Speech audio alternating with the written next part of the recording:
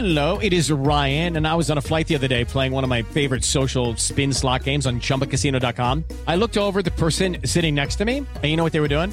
They were also playing Chumba Casino. Coincidence? I think not. Everybody's loving having fun with it. Chumba Casino is home to hundreds of casino-style games that you can play for free anytime, anywhere, even at 30,000 feet. So sign up now at ChumbaCasino.com to claim your free welcome bonus. That's ChumbaCasino.com and live the Chumba life. No purchase necessary. VGW. Void where prohibited by law. See terms and conditions. 18+.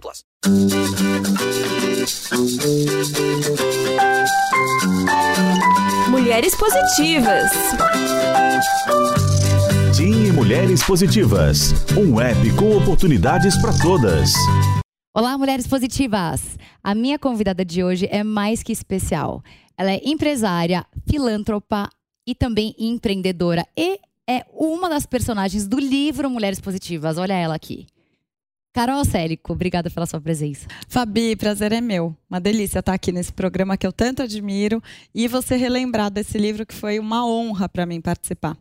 Carol, o prazer é tudo meu. Há um tempo já estou querendo te trazer aqui para Mulheres Positivas. E antes de entrar no nosso roteiro, que a gente não vai usar, eu quero só fazer uma abertura aqui. Eu lembro, como se fosse ontem, o dia do seu primeiro casamento. Faz muito tempo isso já. E você, eu vou te dar a minha leitura de quem é a Caroline Célico para mim e para as pessoas que eu frequento.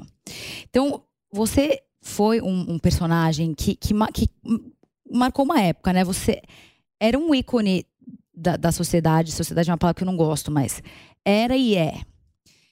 E o que eu acho interessante em você é que você conseguiu, com o tempo, ir se moldando e se aperfeiçoando e conseguindo conquistar diferentes títulos. O que eu quero dizer com isso? Na época que você casou, você era quase como se fosse a princesa que casava com o príncipe. Então você tinha todo o estereotipo da princesa. Educada, bonita, inteligente, o rosto angelical. E casando com um homem que também entrava exatamente na mesma caixinha de príncipe. O que era um enredo perfeito para a época. E o que a gente foi percebendo na vida é que o perfeito sempre acaba. Ou melhor, o perfeito vai se adaptando dependendo do momento da sua vida.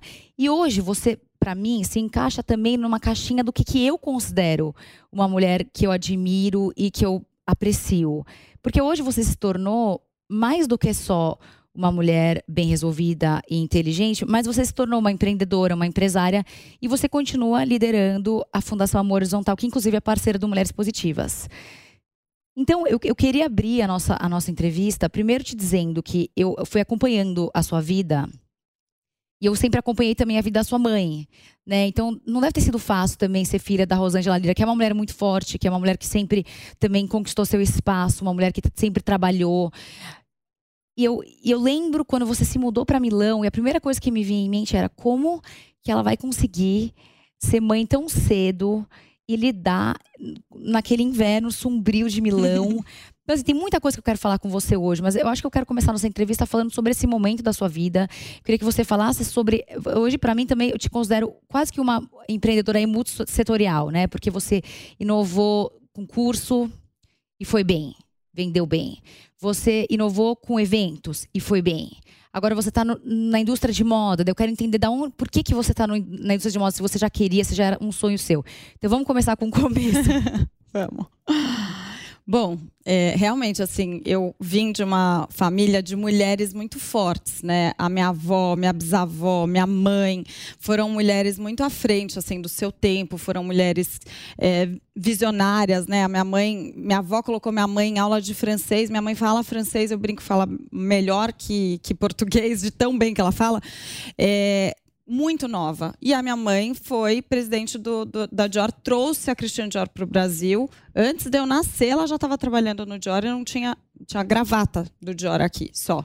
Então, eu vejo assim que por ela ter feito francês, por ela já ter essa tendência, ela conseguiu trabalhar numa multinacional, né? Conseguiu trabalhar numa marca francesa. Então, sempre teve esses esforços e sempre foram mulheres que gostaram e que gostavam de se esforçar e gostam para ir além do seu tempo. Então, eu acho que eu me sinto um pouco... me sinto honrada de fazer parte dessa linha tão forte de mulheres e me sinto também como uma responsabilidade, né? Porque onde tem... a gente leva esse desafio junto com uma responsabilidade muito grande e eu sempre fui uma pessoa, como você mesma disse, um pouco perfeccionista, né? Sempre quis esse estereótipo de perfeição, porque eu sempre acreditava, por ter mulheres fortes também, tive uma mãe que foi muito rígida, foi muito crítica, foi muito dura comigo na minha educação, uma dureza que eu acho que eu tenho certeza que me trouxe a caminhos muito bons, com certeza me trouxe até aqui, e eu sou muito grata por isso, mas também me fez atenta e querendo essa perfeição. Então, acho que isso vem um conjunto, assim, eu hoje consigo enxergar isso de forma melhor.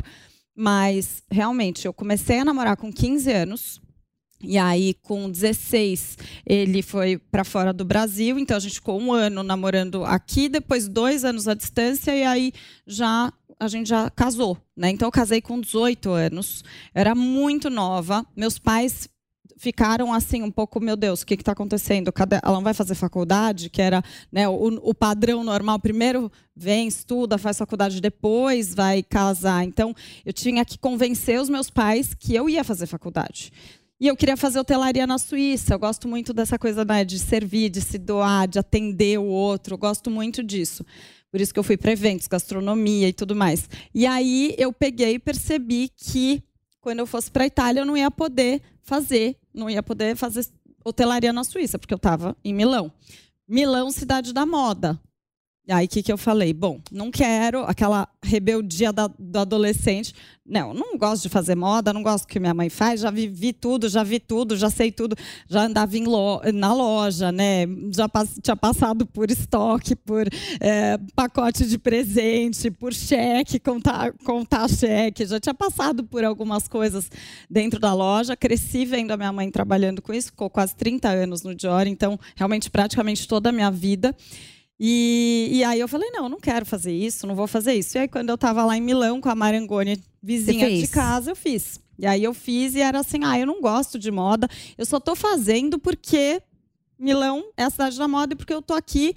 E aí eu vou fazer a parte administrativa, né? Não vou fazer a parte de desenhar, de criativa. Roupa, vou fazer a parte administrativa, que é o que eu gosto, o back office ali, de estar por trás, conduzindo ali pilotando o avião, né? Vamos dizer. Então, eu tive fui para a parte profissional, que eu não sei o que você queria antes. Sim, também. Mas acho que a parte do perfeccionismo, ele vem muito dessa rigidez, dessa parte mais crítica que eu tive desde a infância. E aí eu fui encarar um casamento muito nova, tendo certeza daquilo que eu estava fazendo, certeza aos meus 18 anos, claro. Que foi uma certeza naquela época. E eu, assim, eu digo, não me arrependo de nada, porque me levou para morar fora, né?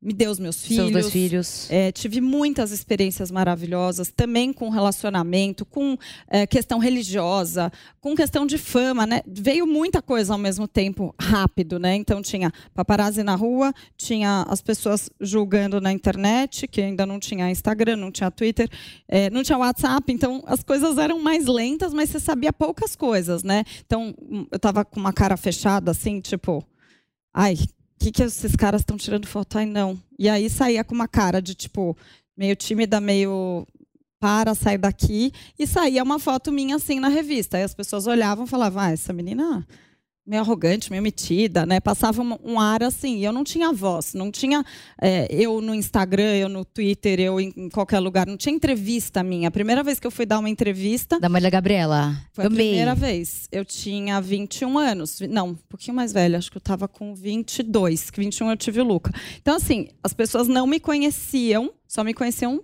de ouvir falar mesmo. Até meus 22 anos.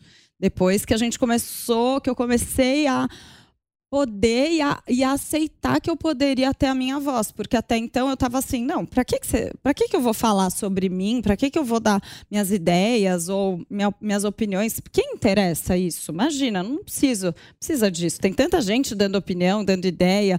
Eu lembro quando começaram os blogs e aí as pessoas me escreviam pedindo, Carol, você não vai fazer um blog? Aí eu falava, não, porque já tem blog, para que vocês querem o meu? Eu não entendia isso.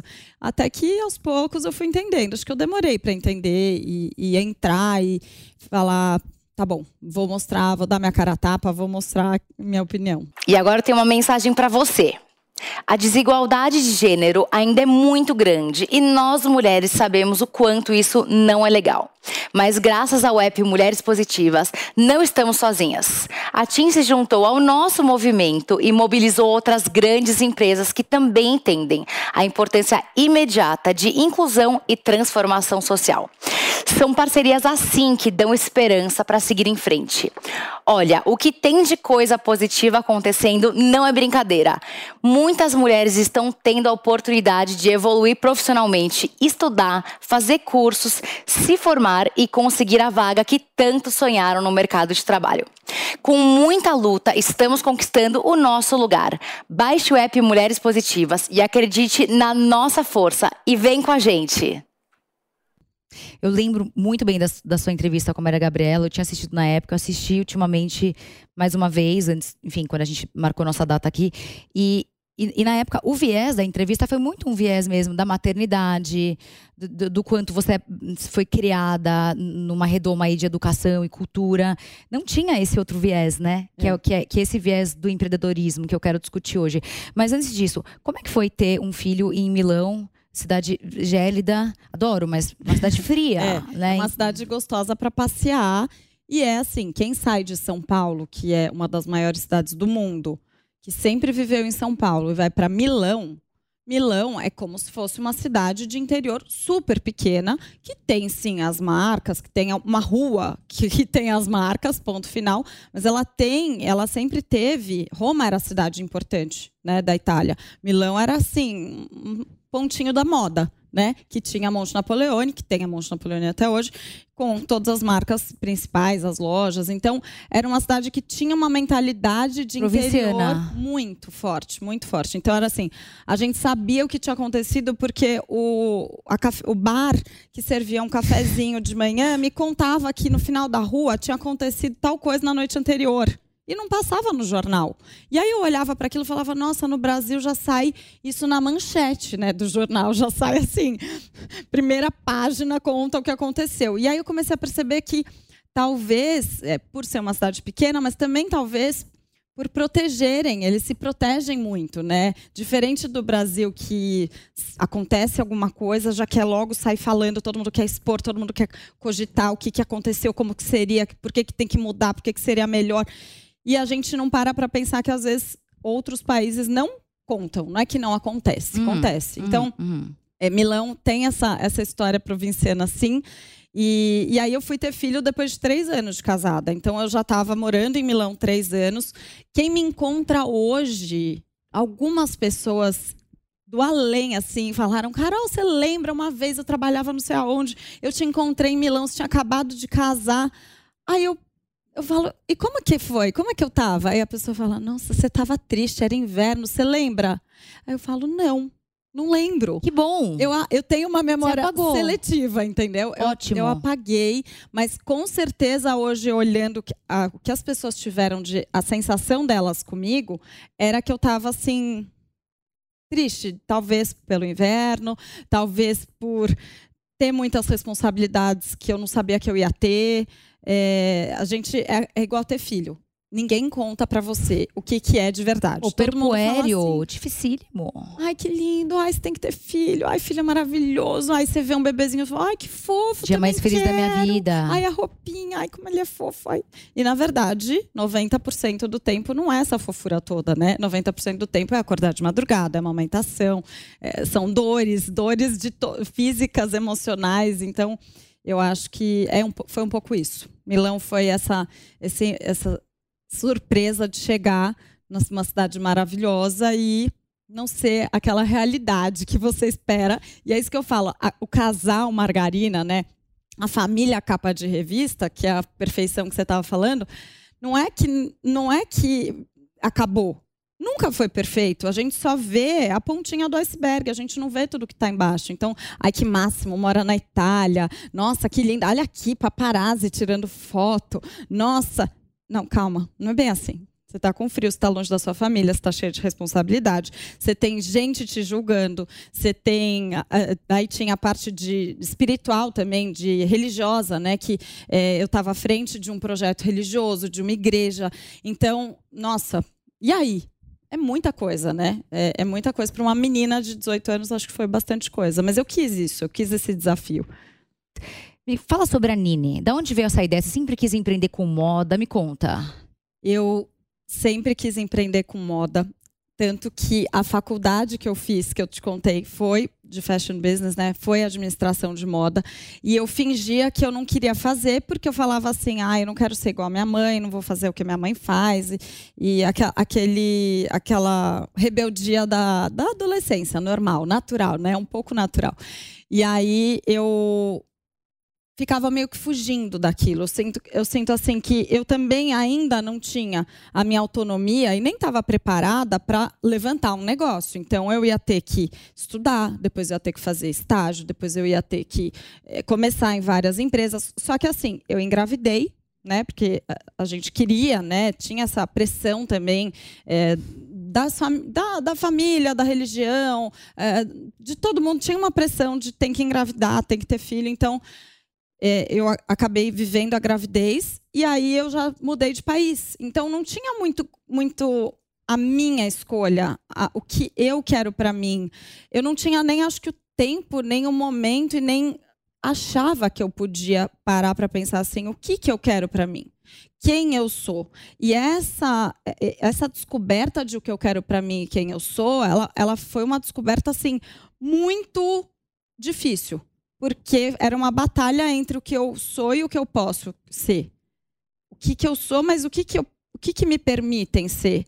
Então, não era eu só me conhecendo, que eu acho que é uma das coisas assim, mais importantes, é o que eu amo falar, é sobre desenvolvimento. Eu vejo que você fala sobre isso. Pessoal, e eu gosto muito, eu acho que todo mundo tem que fazer isso antes de qualquer outra coisa, porque se conhecer é um bem, assim, é o maior bem que a gente tem, né? Você poder se conhecer melhor e falar por que eu estou tomando essa decisão, por que eu estou escolhendo isso e não aquilo, te ajuda a cometer cada vez menos erros, né? Sem dúvida. E se arrepender menos e acertar muito mais.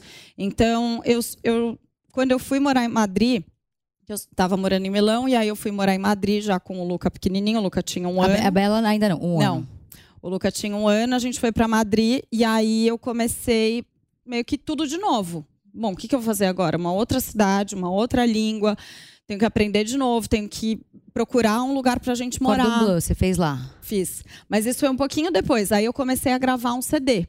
Lembro. Gravei um CD que foi um pouco da minha ruptura com a igreja, foi esse CD. Porque eu falava assim, eu quero que as pessoas tenham acesso a Deus sem ir ou ter que fazer alguma coisa, ou ter que... Isso me incomodava, porque era assim, como que Deus tão maravilhoso, lindo, amoroso, que perdoa, que nos ama, que nos conhece pensamento, conhece nosso coração, como é que Ele está julgando se eu fiz, se eu não fiz? Não combinava com Deus, que eu sempre acreditei, desde pequenininha, né? E acredito até hoje. Então, eu falava assim, eu quero que as pessoas escutem uma música, e essa música, pessoas que não estão dentro de uma igreja ou de uma religião vão poder escutar e vão ter a sua experiência, o seu momento de fé e de espiritualidade, que é o que elas precisam. Não é o que eu quero, o que alguém falou, o que Deus mandou por alguém, não sei o quê. Não, é o que elas precisam. E eu acreditei muito nisso, aí eu passei uns 9 meses, assim, criando esse CD, escrevi uma música sobre amizade que eu cantei com a Claudinha Leite, foi o máximo. Aí tive a participação também de 2 pessoas super bacanas no meio cristão. Aí eu tive regravações de algumas outras músicas e gravei uma música para o Luca. Aí fiz esse projeto do CD, que virou um DVD também, porque enfim, a equipe que estava comigo me convenceu que tinha que dar imagem àquilo, né? Eu ainda estava num mundo muito tipo rádio, música, e aí já estava chegando essa coisa mais forte da imagem, do vídeo. E aí a gente filmou tudo em Red Cam, assim, tudo era melhor que o 4K, né? Que a gente tem hoje. Isso estou falando de 2009. Então, foi um projeto assim bem visionário também, né? Nesse sentido de inovação, de tecnologia. E aí, o que foi diferente desse projeto é que eu não fiz um CD para ser cantora, nem fiz um CD para vender e ganhar dinheiro. Eu fiz um CD para disponibilizar na internet como algo gratuito. Esse era o diferencial. E eu gosto de criar, assim, sempre meus projetos têm essas coisas, assim, diferentes. E aí, todo mundo falou assim, como assim você vai deixar o CD... Não tinha Spotify, né? Não tinha nada. E aí eu falei, não, eu quero botar no site e a pessoa vai lá e baixa as músicas de graça. Você não vai cobrar nada? Não, não vou cobrar nada. E aí foi o maior sucesso. Em 3 meses tinha 1,5 milhão de downloads, de pessoas que tinham feito download. Foi muito legal. Aí, aos poucos, eu descobri o Cordon Bleu, que tinha do lado da minha casa, e eu sempre gostei de cozinhar. Era um apego meu com a minha avó materna. E aí, falei, vou aproveitar, vou fazer o que tem aqui, né? Sempre aproveitar o que tem de melhor, mesmo que eu ainda não possa fazer aquilo que eu quero. E aí eu tinha uma marca que era muito legal, eles eram uma multimarca de lifestyle. E aí eu peguei, fiz toda a parte para ter uma franquia no Brasil dela, trazê-la para o Brasil, né? E aí eu fui construindo e fui me empolgando nesse meio. Aí vi uma marca também de coisa infantil, e aí eu estava planejando. Bom, aí fiz business plan, aí contratei gente aqui no Brasil, porque eu não estava para começar a ver ponto, vi loja física. Comecei assim, a criar um projeto do zero, só que não era uma marca minha, era uma marca que já existia. Aí chegou um belo dia, um advogado virou para mim e falou assim, Caroline, eles estão falindo. Aqui em Madrid, a gente foi... Santo advogado. Santo. A gente foi para Madrid no ápice, né, da crise. Então, tinha mais de 70% de desemprego. Meu Deus. Assim, estava bem difícil. Mas a ideia e a marca era muito incrível. Era demais, assim, era muito legal. E aí, ele me falou isso, eu falei, opa, para tudo. Eu não vou construir uma marca no Brasil que possa falir, ou que possa... Eu vou levantar uma marca de alguém que, na verdade... Não, pelo amor de Deus. Eu não vou fazer isso, de jeito nenhum. Aí foi a hora que eu falei, não, quando eu fizer alguma coisa vai ter que ser minha. Eu vou ter que ver se está tudo certo, eu vou ter o controle de falar, bom, tá legal, não tá, pera, deixa eu mexer, porque é uma marca dos outros, você não pode ir lá palpitar e falar, não, você não pode fazer isso, é melhor fazer de outro jeito. Claro. Né? Então, só para você entender que, na verdade, hoje aparece esse empreendedorismo mais palpável. Mas sempre existiu. Mas sempre existiu. Muito forte. Eu acho que essas ideias, esse não conformismo, eu não consigo ficar quieta com um projeto. E eu sempre fui assim, a minha família inteira...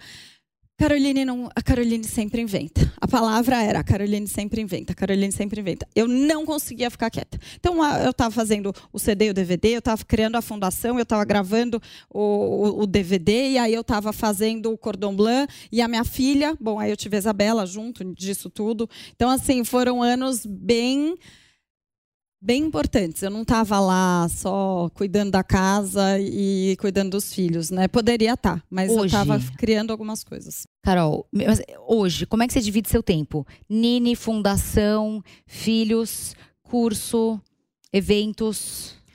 Bom, tive a empresa de eventos também com a Cris Airosa, que foi o máximo. A gente fez vários eventos fora do Brasil, naquela época que começaram a criar Destination Wedding, né? Então, todo mundo começou a casar fora, que é o que está acontecendo hoje de novo, né? Depois desse boom de pós-pandemia.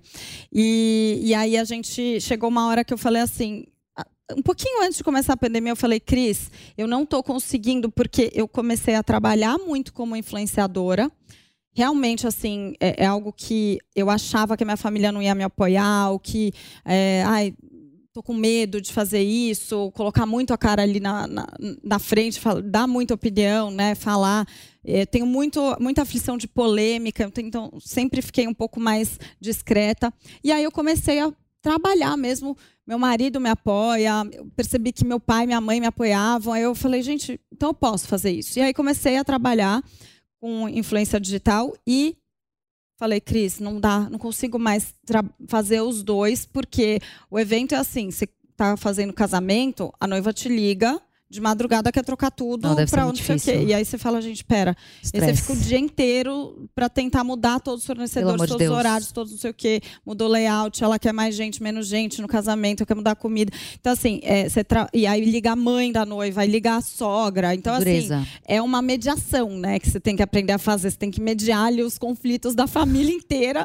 Num momento de muito estresse. Num momento que você tinha que estar focada em organizar o casamento. Daí você tem que administrar os egos, as emoções e uma série de coisas. Enfim, então, a parte de evento, eu acabei encerrando antes da pandemia e foquei na minha parte como influenciadora.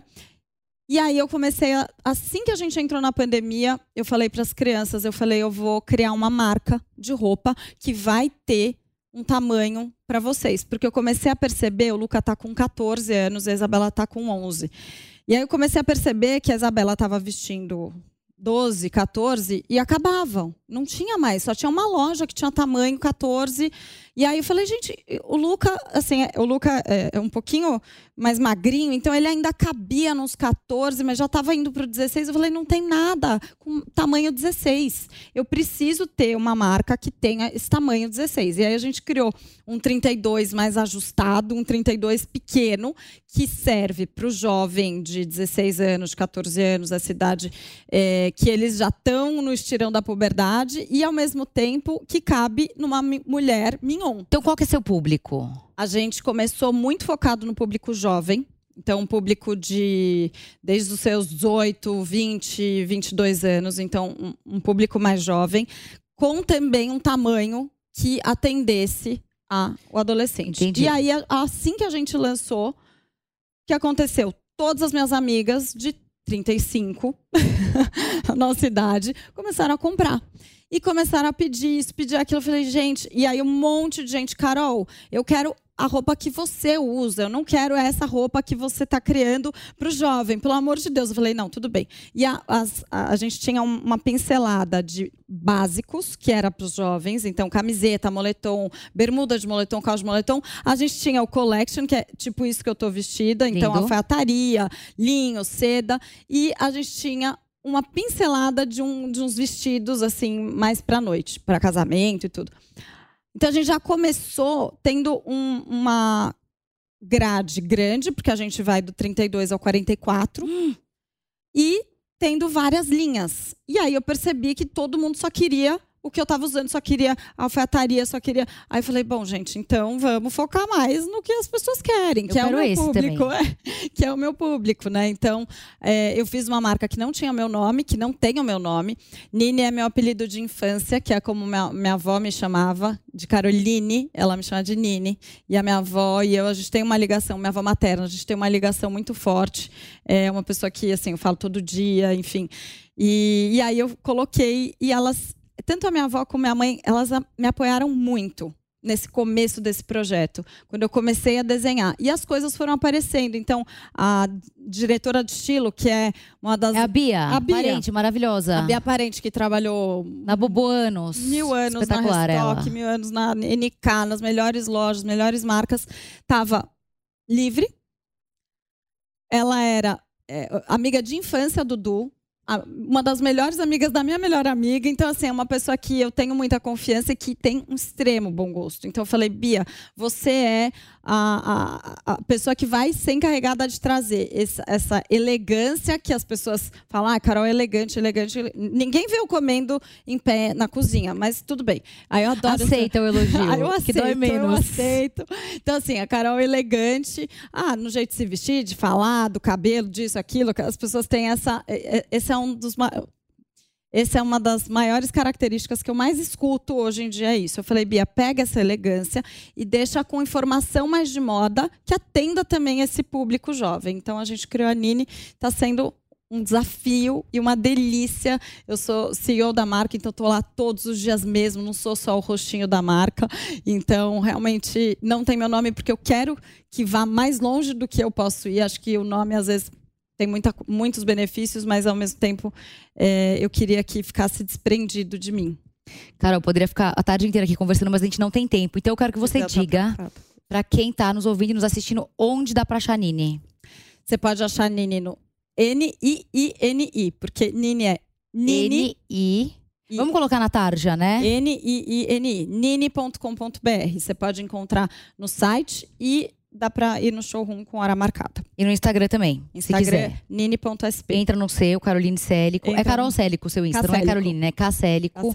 E lá tem o link também. Tem. Você vai ter que voltar outra vez, tá? Porque eu não te perguntei do seu livro. Qual que é o seu livro preferido? Que livro que você indica pra quem tá te ouvindo, te assistindo? Eu amo Mindset. E eu amo Uma Vida com Propósitos. Amo. Filme. Me veio Notting Hill na cabeça, mas é muito romântico, Não, né? é lindo. Vale. Tem uns outros bem bons. E uma mulher que você admira? Porque a gente sempre fecha assim, não pode ser sua mãe e nem sua avó. Alguma mulher famosa que você admira para que outras pessoas possam admirar também. E pesquisar. Oprah. Amo a Oprah. Amo. Thank you. Amei, Vá. Obrigada. E não se esqueça que a entrevista completa com a Carol Célico fica disponível gratuitamente no aplicativo Panflix para você ver e rever a hora que você quiser. Se você ainda não baixou, corre já para essa loja de aplicativos e faça o download. E até semana que vem com mais uma Mulher Positiva.